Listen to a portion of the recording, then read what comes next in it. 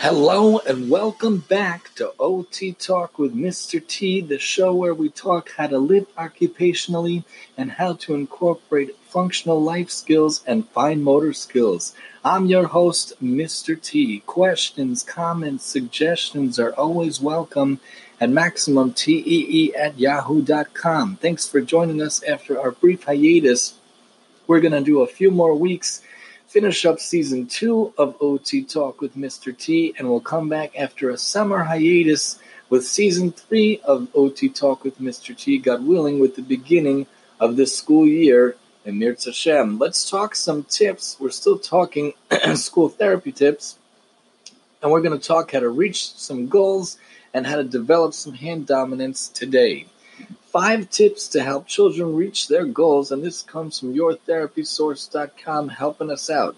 Remember, we teach our children, and we should tell our children and our students and all clients, I am strong. I can do anything I put my mind to. And there's a little emoji, kind of a picture of a very strong lion beating his heart, saying, I am strong, I can do anything I put my mind to. If we have the mindset, we have the ability, we have the thought process, we could turn our children, our clients, our students into the ones that can break any goal, meet any goal we set for them. It's 5 simple tips to help encourage children to reach their goals, or clients in general.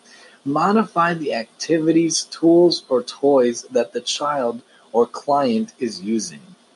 It may be just as simple as approaching the skill using a different tool, material, or activity. We grade it up to make it harder for the child or client. We grade it down to make it easier, more attainable, more reachable for the client or child. It could be the environment, it could be the skill, it could be the task, it could be the material, but it has to be something that's fixed up and turned around so that both things can go in tandem. Number 2, you change the environment. Perhaps try accomplishing the skill outdoors in a quiet room or with a peer.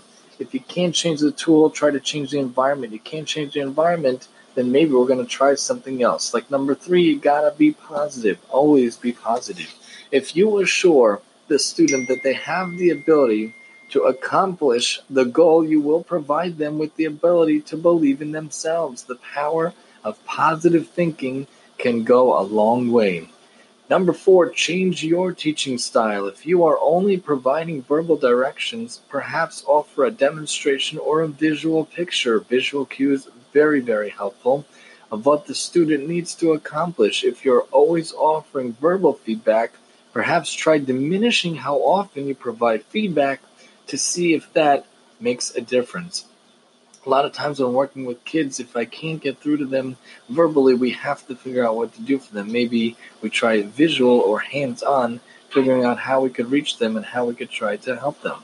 Also, try to offer awards. Number 5, some students respond very well to a reward system. Use a sticker chart for positive reinforcement to reach their goals. A lot of times, you giving them a reinforcement really will help them to accomplish what you want. We're also going to talk a little bit about hand dominance. A lot of times, kids learn which hands are the dominant ones. They get the ability by 3, and sometimes they get the preference by 6 to 7 years of age. Hand dominance is the preference to use one hand over the other, right-handed versus left-handed. It is usually determined by 6 to 7 years of age. Children need to develop the skills to have one hand be dominant, the worker hand, and the other hand be non-dominant, the helper hand. Some tips to help children hand dominance are, for example, number 1, observation. Observe the child throughout the day. What hand does the child use for brushing teeth, brushing hair, throwing a ball, eating, writing? These all can be clues to help determine which hand is dominant in a child. Try putting materials at midline if you're not sure in the middle of the body which hand the child prefers. Present materials and objects at midline, meaning in the middle of the desk or the table, not the left or right of the child. Which hand does the child reach with to pick up the materials? Number 2, practice crossing midline activities. Sometimes children switch hands when performing a task because they avoid crossing midline. Practice making large art such as rainbows on the whiteboard. Encourage the child to reach across the body to get objects such as reach with the right hand over to the left side of the body. Maintain the use, number 3, of the dominant hand. If a child does show a preference for hand dominance, encourage the child to use that hand throughout the activity and not to switch. If you need to put a green dot watch or bracelet on the dominant hand to remind the student to use that hand for the entire task, then so be it. Try to give them the cues in order to do that.